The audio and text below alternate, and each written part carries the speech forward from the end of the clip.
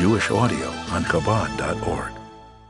Hilchai Shechitah Perikud Beis is the chapter that teaches us all of the pratim of the negative commandment that oisoi ve'ez benoi loi sishchatu b'yoyim echad, that one may not slaughter. We're speaking specifically about slaughtering of a kosher shechita, the oisoi. Let's first vaguely translate it as the parent and the offspring on the same day. Makes no difference as to whether the first parent and then offspring, or someone first slaughtered the offspring and then the parent. The latter one will be the one that's violating this law, and that person will get malchus.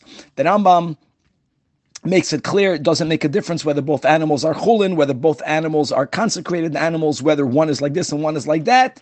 As long as we're speaking about a category of animals that are behema tahira, oxen, sheep, and goats, as long as, now let's go into another detail, that the mother and either male or female child, or male-female child, and the mother was slaughtered, that is where there'll be a chiyuv of malchus. Whether the father is included as something that's up to doubt, one should not do it, but if you did it, you will not be chayiv malchus. The Rambam says that we also include in this prohibition hybrid species would be, just for example, now that we made it clear that we exclude from this law a chaya, so a deer that's in the category of a chaya. What happens if you have a male deer that was mated with a female, let's say, goat, and then there's an offspring? Here also, if a person first slaughtered the female goat, the mother, and then slaughtered the child on the same day, even though the child is a hybrid, the person will be chayiv malchus. Interestingly, one is allowed to slaughter a pregnant animal, even though you can argue that when you slaughtered the mother, we learned in the previous series, that it also includes and it kashers the child.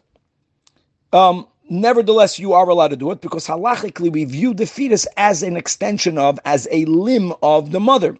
So you are only shechting one animal. However, if after the shechita, the mother, the fetus comes out alive, and as we learned in the previous series, that midrabanan, once that animal stands, it needs midrabanan shechita. We do include this isur of not shechting that offspring on the same day. Obviously, if shechita was done, there won't be a malchus midairaisa because the whole shechita was only needed midrabanan.